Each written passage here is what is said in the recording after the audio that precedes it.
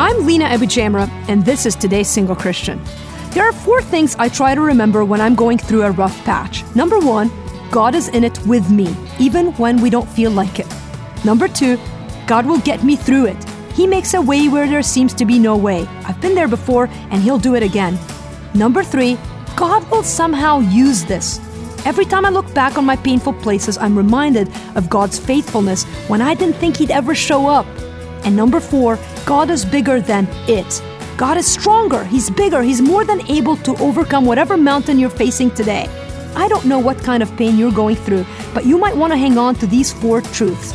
God is in it with you, He will get you through it, He will somehow use it, and He is bigger than it.